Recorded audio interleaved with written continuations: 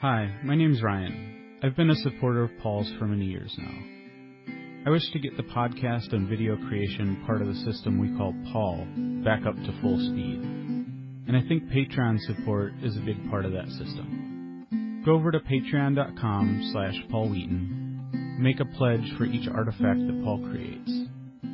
Again, the site is patreon.com/Paul Wheaton. You can also find the link in the podcast notes. Enjoy the podcast. Okay, it's going. Just as an FYI, in case you guys were going to talk about private things during the podcast. So, all right, we're done. And I don't know what part this is, but I hope it's the last one because I think that it's been some good stuff. So let's just jump into my list, and then we're gonna, once my list is out, we'll make sure you guys got everything off of your list. All right? Cool. Okay, next item on my list is, and this is about WWOOF. Right. WWOOF Part 92. Whatever it is. Okay. I want to do a quick rundown on how to make WWOOF work well as a host. I mean, we've alluded to some things, and I think it's multifaceted. And of course, my choice is I'm going to leave WWOOF behind and do the boot camp. I think what we're doing with the boot camp is way better than WWOOF in general. But if somebody's going to be like, I'm just going to do WWOOF, then of course my first bit of advice is like do as much as you can of what I do, and that would be like I would say put out some podcasts, put out some blogs, put out something that kind of shows what your values are, so that way when it helps to be a thinning thing.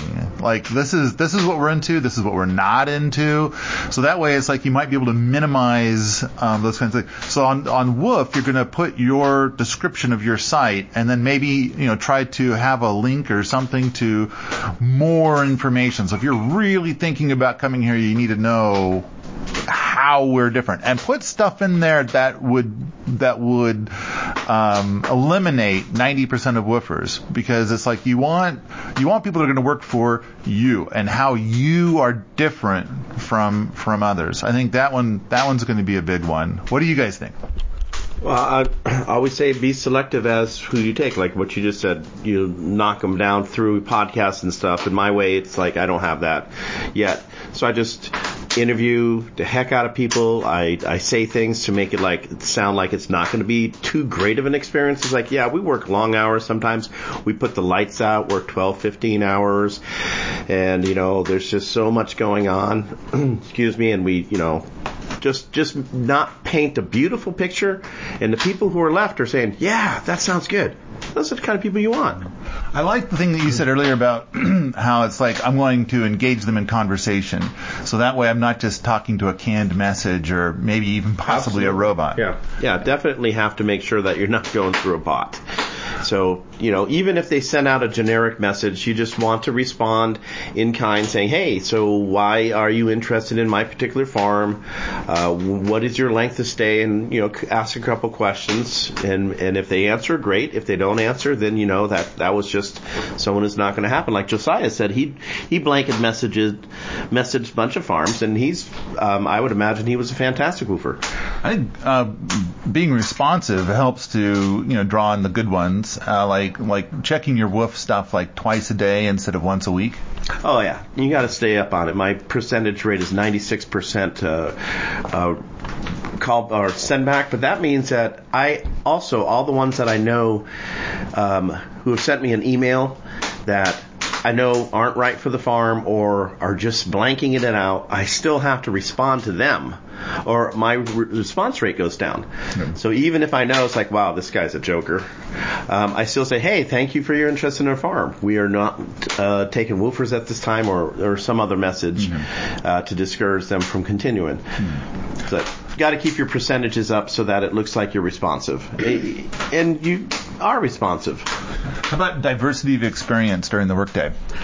It's in my case, it's always based upon the needs of the farm, but there should be multiple things that someone can do. If there's like heavy work, there should be something light to augment that, so that they're not just sweating it out, that they got something a little easier to do on the body. And then unless they want that, there's several people that say just beat the crap out of me, and I am happy to do so. Yeah. All right, Jennifer. I think from the very beginning, have your shit together enough that you don't need the help. Like if you need the help in a very immediate sense. That is a really good point. I think that's a big one. And then, have things planned out well enough that you know how you're going to fit them into the system when they arrive, in terms of the workflow, in terms of the food and the housing. Just think about it before they get there. Don't have them drive up and then think, I wonder what they're going to eat tonight. Don't do that. Yeah. So I think a big part of it is be prepared for if they arrive and be prepared for if they don't arrive. Right. I like the thing about don't need them. Yeah. Because then if there's anything that's not smooth, it's this isn't working out. Right. Your upsides are not outweighing your downsides. Whereas if you need the help because it's I got all these trees and they gotta go in and this guy's being horrible, but we need to get these trees in, then it's kind of next thing you know, you're married to poison. Right. Yeah. And I do think Ron's point about having something a little bit easier to do during the day is good. I also think just purely for psychological reasons, even if it's not especially easier, something different to do. I mean, I do think, building fence for all 8 hours of your day, or in their case 4 or 5 hours of the day, gets a little miserable after it goes on for days and days and weeks and weeks. I try to say here, when talking to Fred, and I've conveyed it to Ron, and that is that let's not do the same thing for more than 4 hours. So if we're all going to go and build junk pole fence, then it's okay, then that, for the morning, then in the afternoon, let's do something different. Unless everybody is let's get this done. And if everybody's on board with it, let's get this done, then that's cool. But I think that's a big part of WWOOF is to build those experiences. And they're there for an education. Now there are some woofers who show up and they're kind of I don't understand. I thought I was coming to and there'd be a classroom here and I would have 6 hours a day of sitting in a classroom and taking notes. Right. And it's that's not how WWOOF works. Well, and I actually think one of the most important things you can learn as either someone who makes their living through ag or a homesteader is actually how to do the same miserable thing over and over and over again until it's done. That's real life. That fence has to go up, and now's the time. And it's I guess all summer long I'm building fence. Yeah, so I actually think that's something that more people need to get experience with and realize before they start, fulfilling their homesteading dreams. But yes, most woofers come to get exposure to a variety of different things that they wouldn't learn how to do elsewhere. So I think it's good to be able to provide that for them. Yeah. Ron, you got anything else? Nope. Okay. All right. The next thing I've got on here is how to make WWOOF work as a woofer. And I kind of feel like at the tippy top of the list is try to get the whole thing to work out good. You guys have advice for woofers? I mean, I know that the advice that Doug Bullock has is to bring at least one skill to the table. Right. But do you guys have any advice for woofers? Starting with Jennifer looks like she's got some. No, I'm trying to think of something. Okay, Ron. It's communication. It's a two-way street. Just make sure that as a woofer, potential woofer to a farm, that you're upfront and honest. Don't try to oversell yourself. Make sure that you say, hey, I got some shortcomings too, but I'm willing to work with it and do whatever needs to be done. And that's a key phrase. I'm willing to do whatever needs to be done. A need of a farm is it changes, but sometimes it's just hey, right now this is what we're doing until this other resource happens, and we have to drop that, and we got this resource, we got to now divert all our energy to this.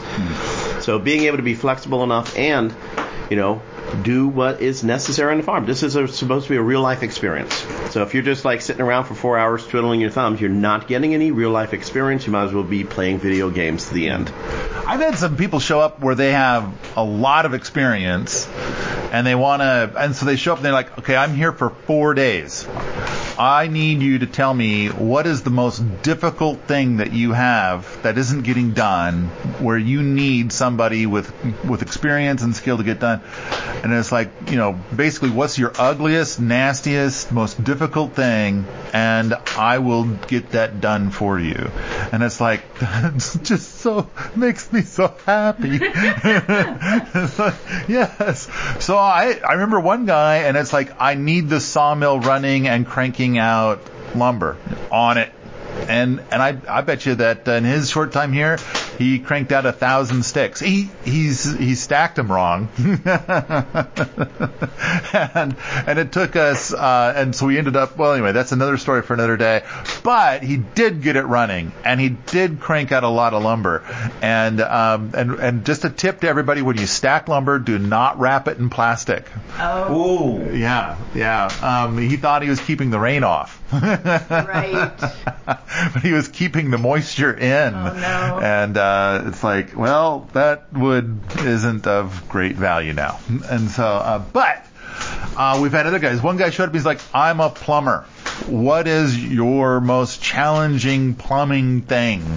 And it's like, we've got a spigot on the side of the house that doesn't do anything, and it's a mystery. And so now it shoots out water. Cool. He's like, I'm on it. And it was like 2 hours. But that was the other thing, is he's like, I'm here for like a day. Right. And so give me your toughest one-day task for plumbing. And it's like, these are great. So but okay, along the lines of this very question, the next item I have on my list. So how to make WWOOF work as a woofer. The next thing I have on the list, which is just a direct thing and probably the most important thing, one bad apple can spoil the bunch, unless the bunch chooses to be unspoilable. And this is about resentments, but let's just focus for a moment on, like, somebody says, let's say Jennifer is a terrible host. We need to chainsaw the building. Right.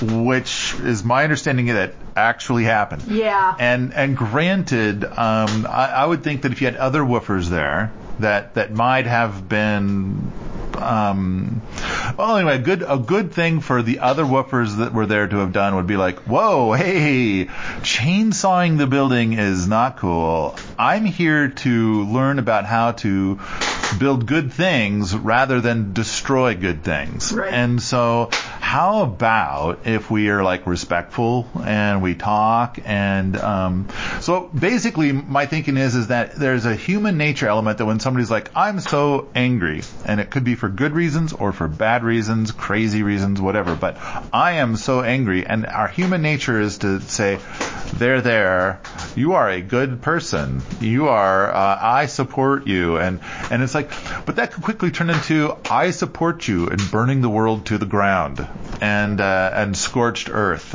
I support you. I will back you up because, whatever. It's my human nature to be supportive of others.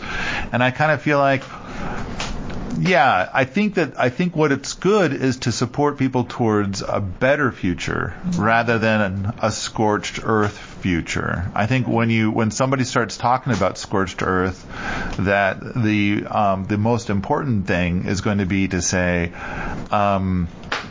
I wish to support you into something wholesome rather than I wish to support you into scorched earth. I think scorched earth is, I think that if you're thinking of scorched earth, I think you've got serious mental problems. I mean, even if you go to some place where the WWOOF host is terrible, right, leave. I mean, I kind of feel like if you, like, for example, somebody took a chainsaw to your wall.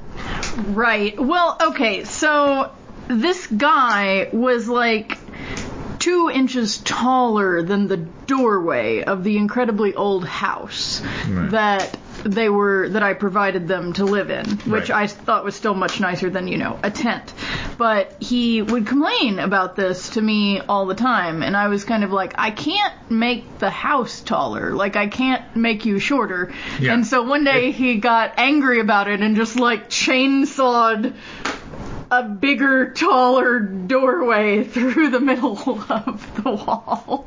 Now, did he have the knowledge to know whether that was an integral part of the building? No, he didn't have the knowledge to know that. He didn't know if there was wiring or plumbing or, if it was a structural wall. It was just like it seems a tantrum. It seems like, okay, dude, you've got the tent option, or you can stay in here. Right. It's your choice. Right. You don't have to be in that building. Right. Yeah. There's also another option, which is go away. Or duck. Yeah. As a freaky big guy, I'm kind of used to the duck option. I have hit my head a few times on things, but it's my own stupidity of like, oh, let me hold a conversation while looking at you and trying to duck at the same time. Right. And I forgot, I didn't get the visual cues.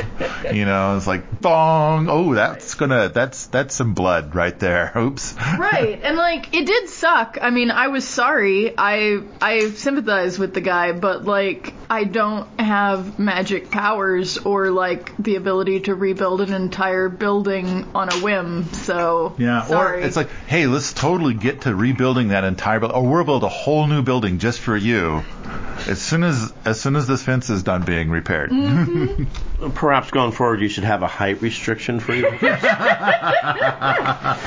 You must be this tall to ride. You must be this short to ride. Right, exactly. Yeah, good point. Yeah. All right.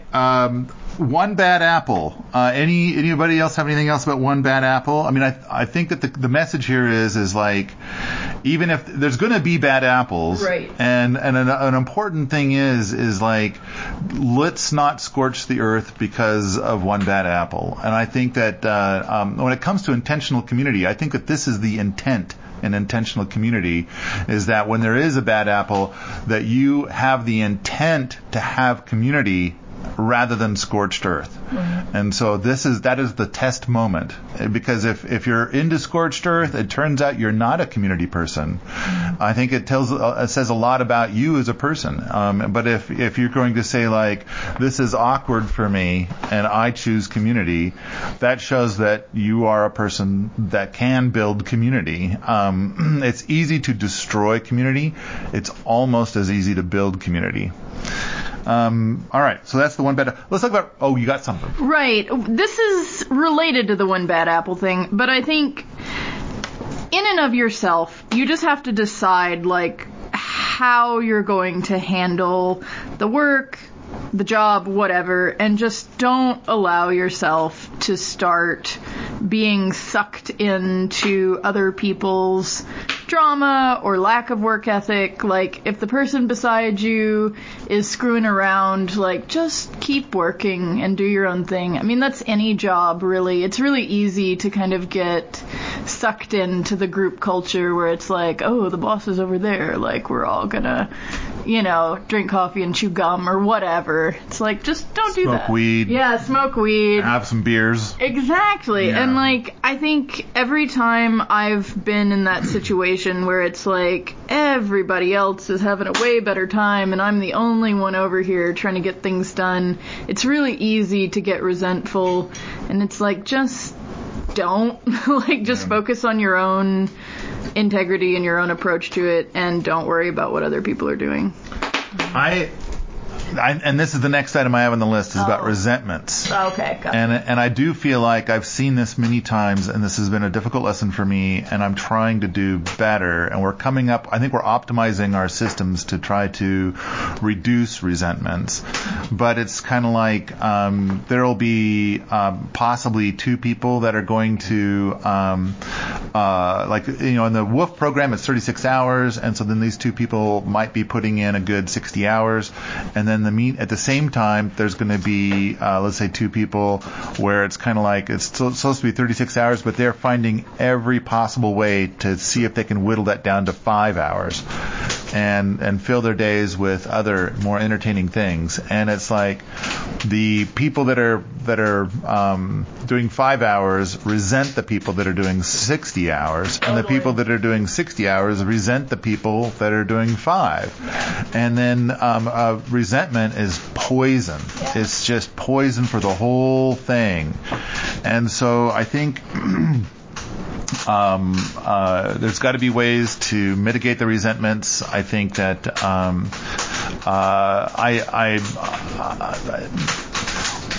I think one of the things is that when somebody is shooting for the 5-hour thing, you gotta send them down the road. Otherwise, they're packing the resentment poison. And all the good people leave because of their resentments. And it's kind of like, and the people that are working only 5 hours kind of cheer as the good people leave. And it's kind of like, all right, I think this is a big, super difficult component. I think it's worthy of probably 5 more podcasts to try and sort it all out. And, but I'm going to just, and unless you guys have anything to add to this thing about resentments. Nothing. Okay, moving along. A quick shout out for the 2020 boot camp. We mentioned this earlier in another podcast. Food systems,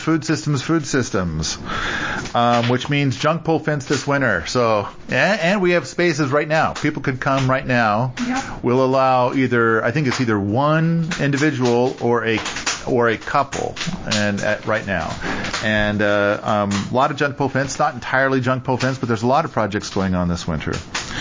And then, of course, come spring, seeds and plants and planting and massive food systems, polycultures. I got a note here about anything else about the food stuff, about the 2020 boot camp? Nothing. Okay. We're dying to do it. It's going to be great. Yeah. I'm really excited. The seed catalogs are getting a workout now. I'm just thankful that part of that will not be berm shed. Well, we're going to have to plant some stuff on top of the berm shed. Oh, absolutely. Yeah. Cover that thing up. The berm shed is looking beautiful, by the way. I think the end pieces are art. And we're putting up videos right now about, in fact, I'm going to put a video up after our meeting today about, you said like for this part, we're just simply doing a Lincoln log thing. And it's like, that's kind of sort of a little bit true. And that was at the early stages of me learning how to do this framing, because I'm for construction with dimensional lumber, no problem, but non-dimensional, just a different type of challenge. But I think I caught on relatively okay. I think it's turned out beautiful. It's going to be definitely a big thing on the tour. It's definitely a huge artifact for us, and it is great. It looks magnificent. It's well done, and on top of that, there's the thread about it. There's been some ideas like, okay, a berm shed version 7.0. What would that look like?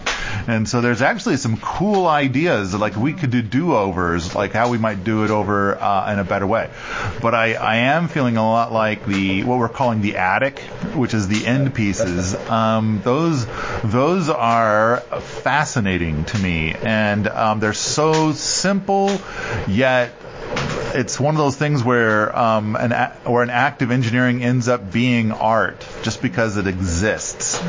And so I'm very excited about this. I think it's going to be one of the big attractions for here.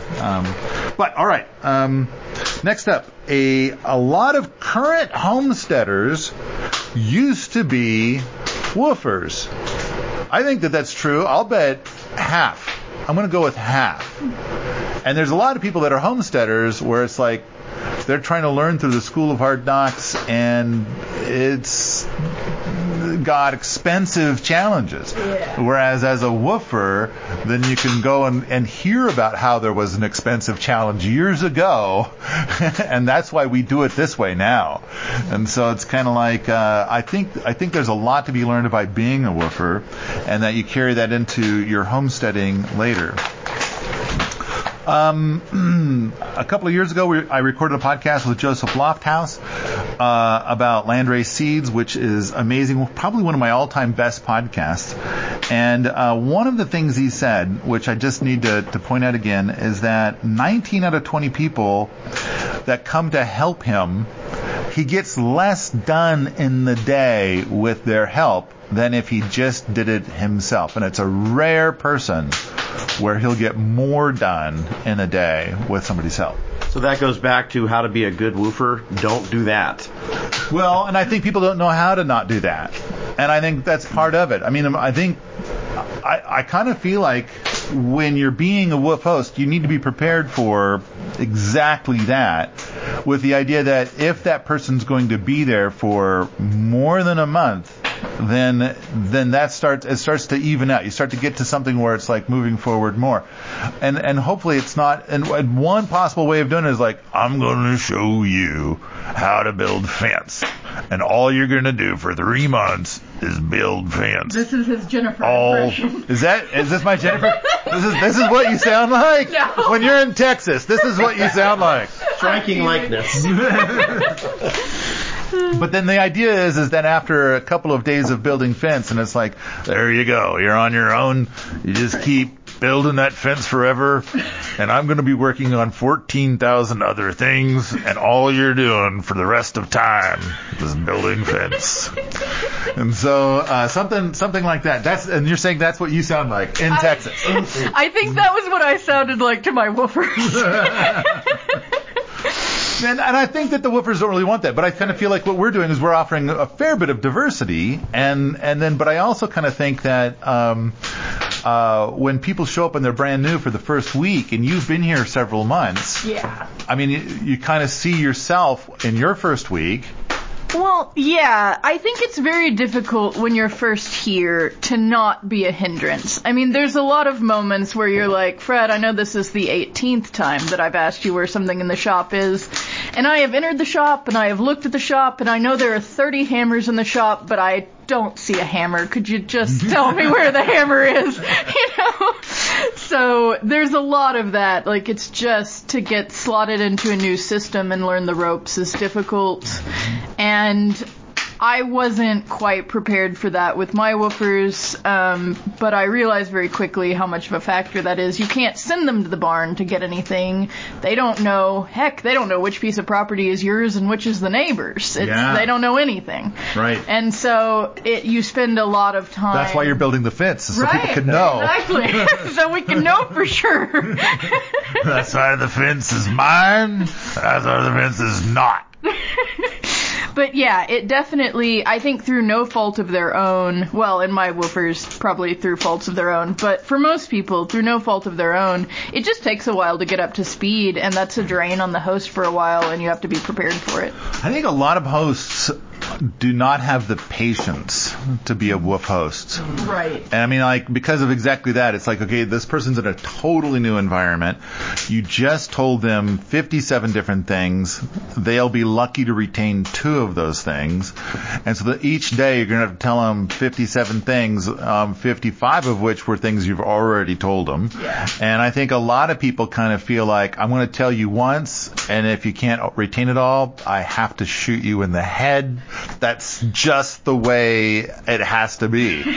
And so I hope you retain everything the very first time. Right. And by the way, I'm going to introduce you to 15 people, and you need to remember their name the first time. And it's like, I know I can't remember all that stuff, right. You know, and so I think that's it's an important woof thing. Be prepared to be patient. And a lot of people are like, I'm going to host woofers for a week. And it's kind of like, I think that could work if you're really lonely. Like, right. You just need to have somebody to visit with who's going to, like, help you to get less done in a day. And that's how it's going to work. But I kind of, and I'm going to get to this here in a moment about the pig bucket problem, but all right. Anything more on that topic? Like, okay, so moving on.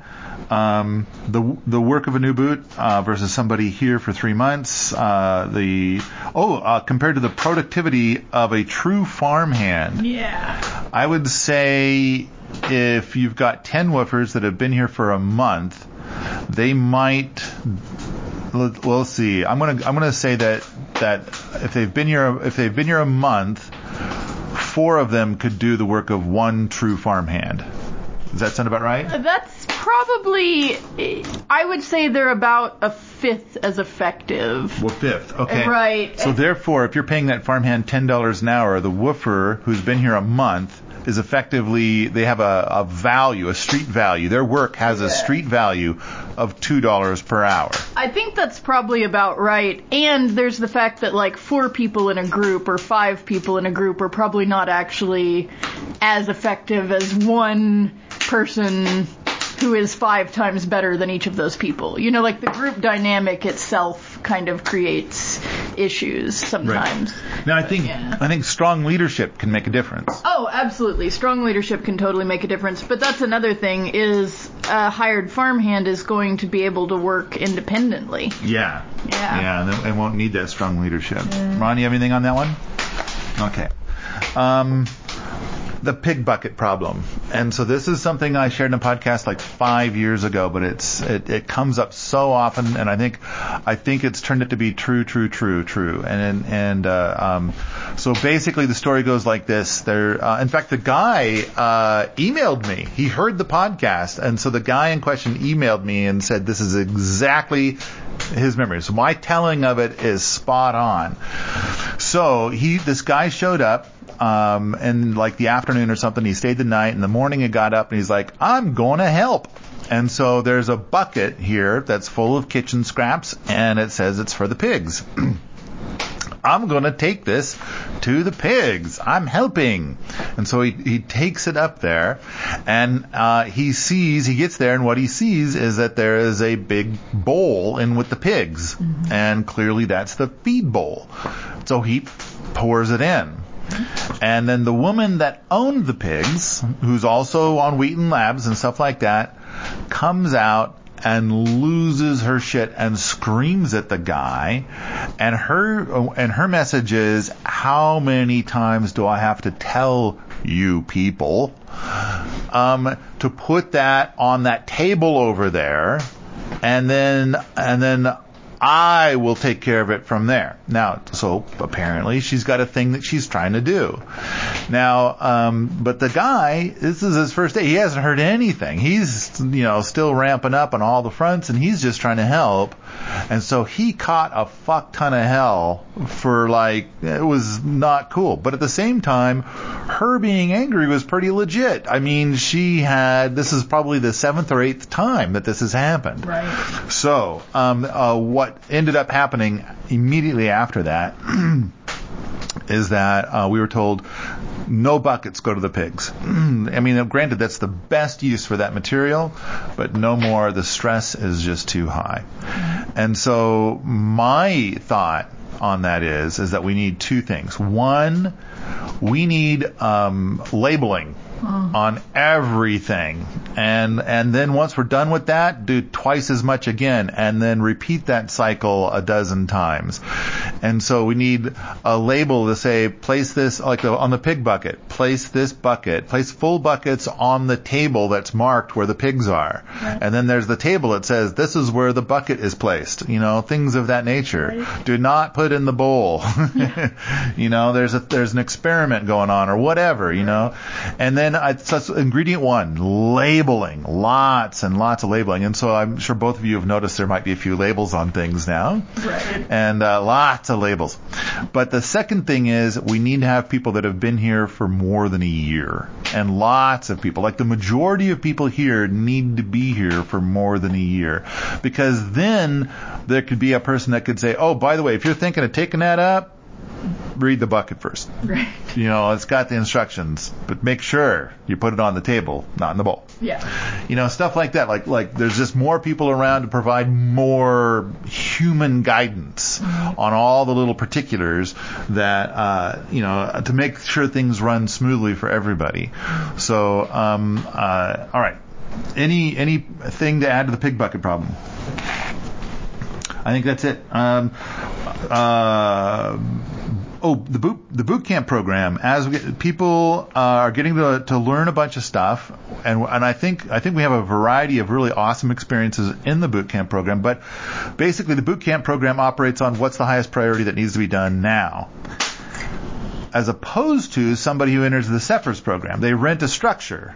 And they're like, I want to come play in the boot camp for a day or half a day or whatever, half a day each day for 7 days. Or, then what we do is we shift the boot camp program to try and be something close to what they would like to experience.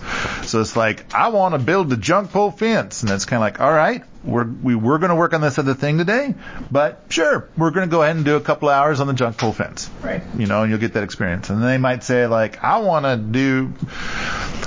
dig a hole. I have no idea. But we've done that. It's like, okay, not a problem. I mean, and then it's like, we won't do it purely or strictly that way, but a lot of times we can shift gears a little bit to facilitate what it is that they would like to experience while they're here for a short time. I mean, they're paying money to rent a structure, and so it's like, the separate program, we're going to try and pamper them a little bit more than we would the boots. So and it turns out we can be bribed and influence what you're going to experience. All right. The next item I have on here, and we are getting close to this is almost the end of my list. Oh. Keep going. Oh, okay. Keep going, Paul. Keep All going. right. You can do it. It's all you. I was once traveling to a permaculture event, and I was carpooling, and there were two other people in the car, and both of them were past WWOOF hosts. And one of them said a thing, and the other one agreed, and that was never use experienced woofers. And the reasoning is that if you only use people that are new to the WWOOF program, they've never experienced anything before, then you're going to teach them the way that you do things, and they're going to be like, this is amazing. But what they reported is that their experience is that when people have been to other places for WWOOF, then they kind of do this thing where they are like, oh, the way you're doing it is wrong. The place where I was at before did it the right way, and so here, let me teach you how you're so very wrong and stupid, and I, the woofer, am brilliant and smart, and I'm helping you. And it's like, and of course, the WWOOF host feels like, I am familiar with the dumb fuck way that you experience someplace else, and we do it the better way. And so I think maybe, so anyway, it turns into a thing, and it turns into this awkward, painful, and then it comes up repeatedly a lot. And then sometimes it'll even go so far as to the woofer will be helping by changing the system. And the WWOOF host will then be very upset and then develop these policies like never bring in experienced woofers. I don't know if you guys have experienced, so Jennifer, you've never experienced anything like that, but maybe you've had, I don't know. Well, all the ranchers around me are like 70-year-old men who know absolutely everything, so I prefer never to let them onto my property to judge it. But right. Other than that, no, not a lot of experience. Yeah. I've never had experienced woofers. I think their general policy is organic is stupid, and this permaculture thing is really crazy. Exactly. Yeah, totally. I've had a lot of those conversations too. Ron? Well, I've actually had good experience with experienced woofers. It depends. Again, it goes down to being selective as who you choose. I had one really independent woman who came in there, was showing me things that's like, wow, this is so cool. I didn't think about throwing a tarp down, putting in like half a yard of wood chips on it, and 3 people carrying it to where it went. We were using 20-gallon bins of the wheelbarrow. Yeah. So it's like, wow, I learned something there. And then I always give people the flexibility to, hey, show me something. It's just got to be better than what we do. I'm open to that, but I did have one woofer who really didn't have that much experience, but went to another farm in the interim of my farm. Then he came back and asked a bunch of questions. First of all, the first thing he asked of me when he came to the farm, how many types of kale do you grow? And for the time that he was there, I never saw him eat one vegetable. Just saying. It was a large man. And then he comes back from this other farm and he says, why aren't you doing this? Why aren't you doing that? Why aren't you doing this? That's because we're developing the farm. If you would like to take on some of these challenges, like get us to market, do this, do that, go for it. You can't just come in here and blare at me and say, this is what you need to be doing. If you're not going to be a person of action, then there's the door. It's the way it goes. And this guy, same guy, his idea of teamwork was walking next to the wheelbarrow, talking to the guy who was pushing it. We're doing teamwork. And that's when I decided, okay, if it's not productive enough that twice as much work gets done with having 2 people or more, etc., then it's not a team job. That's a big thing. I gotta say that I got a little bit of a pet peeve in that I do get some people who show up and they utter that phrase like, well, why don't you just do it the right way? What's wrong with you? I mean, I think what they're trying to do is they're trying to say, please help me to understand this choice, even though you've mentioned it 100 times in a podcast, you've written 7 articles, you might even have a book on the topic.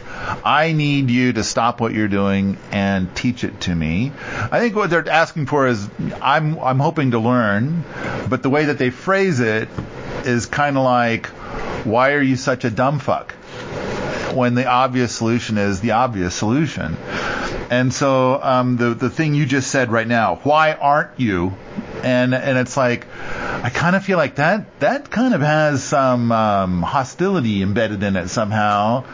And it's like, it's possible like there could be a gentleness to it if it's phrased correctly, but most of the times I feel like it just feels hostile. And so I've kind of thought, like, when I'm talking to somebody, I think I've gotten good to the point to, like, please help me to understand what your thinking is on this. And I kind of feel like that, I'm hoping it's a gentler thing because I want to understand. And then the other phrasing, which seems to be the default, I feel like that's got hostility in it, which I don't want to convey. So I'm my own personal gobbledygook. I'm trying to be a better communicator in that respect myself. But along those lines, there have been a few people here that where they've basically either read a book or they've been someplace else, and therefore what they've observed here is complete violation of their understanding and must be stopped immediately. This is, folly, a waste of time. And not only am I going to not support it, but I'm going to start to dismantle what you've created to make it right. And I feel like the number one thing is the willow feeder system, which I believe is vastly superior to the things that the other people are advocating. And I think that it's getting better and better with every year. And then in time it will be the preferred thing. Well, the dry outhouse I think will be even better, but that's another day, another experiment that we haven't started yet. But I agree with what you're saying, Ron. It's frustrating, it's difficult, it's challenging, and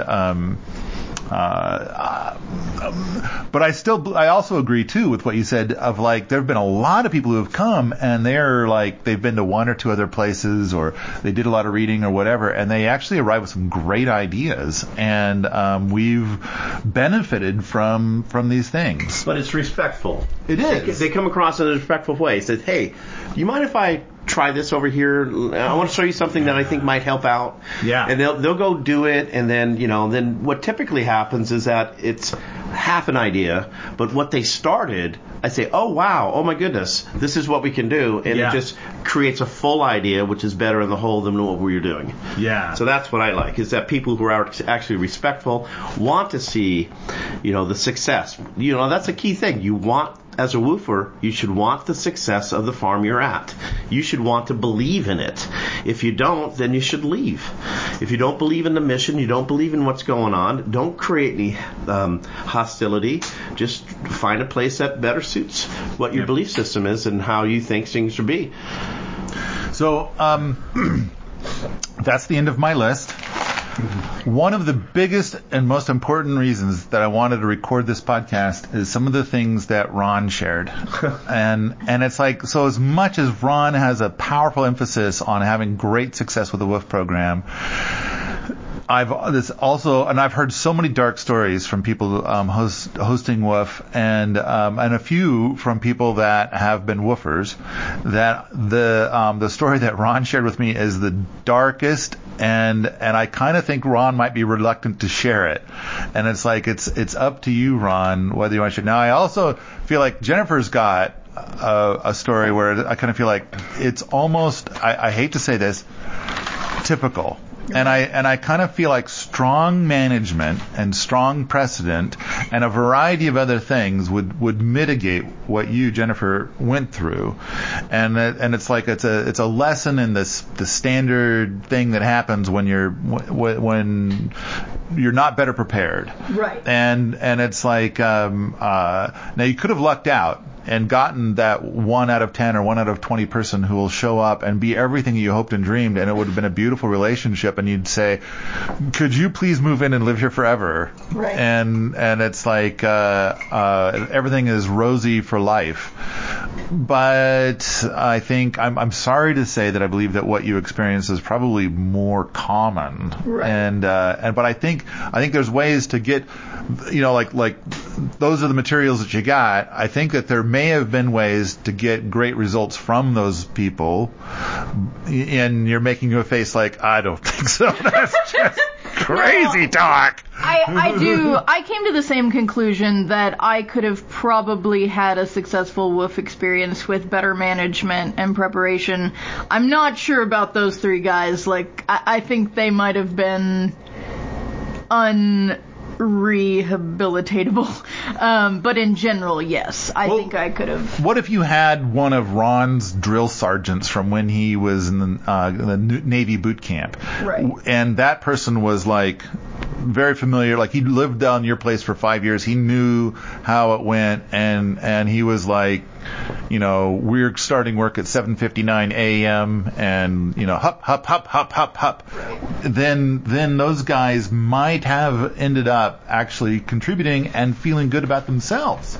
I suspect that with those 3, what would have happened is that they would have left in like a day and a half, which would have been its own kind of success. No, I mean, I'm serious. Rather than squatting in my house and chainsawing it and putting my cows on Highway 71, they would have ended up, leaving, and I could have replaced them with better people. Okay. Yeah. I kind of feel like, all right, we now have a thorough understanding of your story, and now we're going to go to Ron and see what Ron wishes to share, which is, again, emphasis on most of his experiences have been wonderful, but I do feel like when we're trying to get things to work out and work out well, it's the ones where they didn't work that pain us, that they have a far bigger impact on us, and we seem to hyper focus on that. Like, how do we make that never happen again?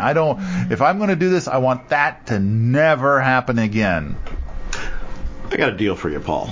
Okay. So I think this is something for another podcast. So I'm thinking maybe if there's enough interest in hearing a couple of the stories that I have that are dark and devious, and if people are interested in hearing them, then we can have a podcast just devoted to a few of those experiences, which were deep, dark, satanic, and included the mass hole.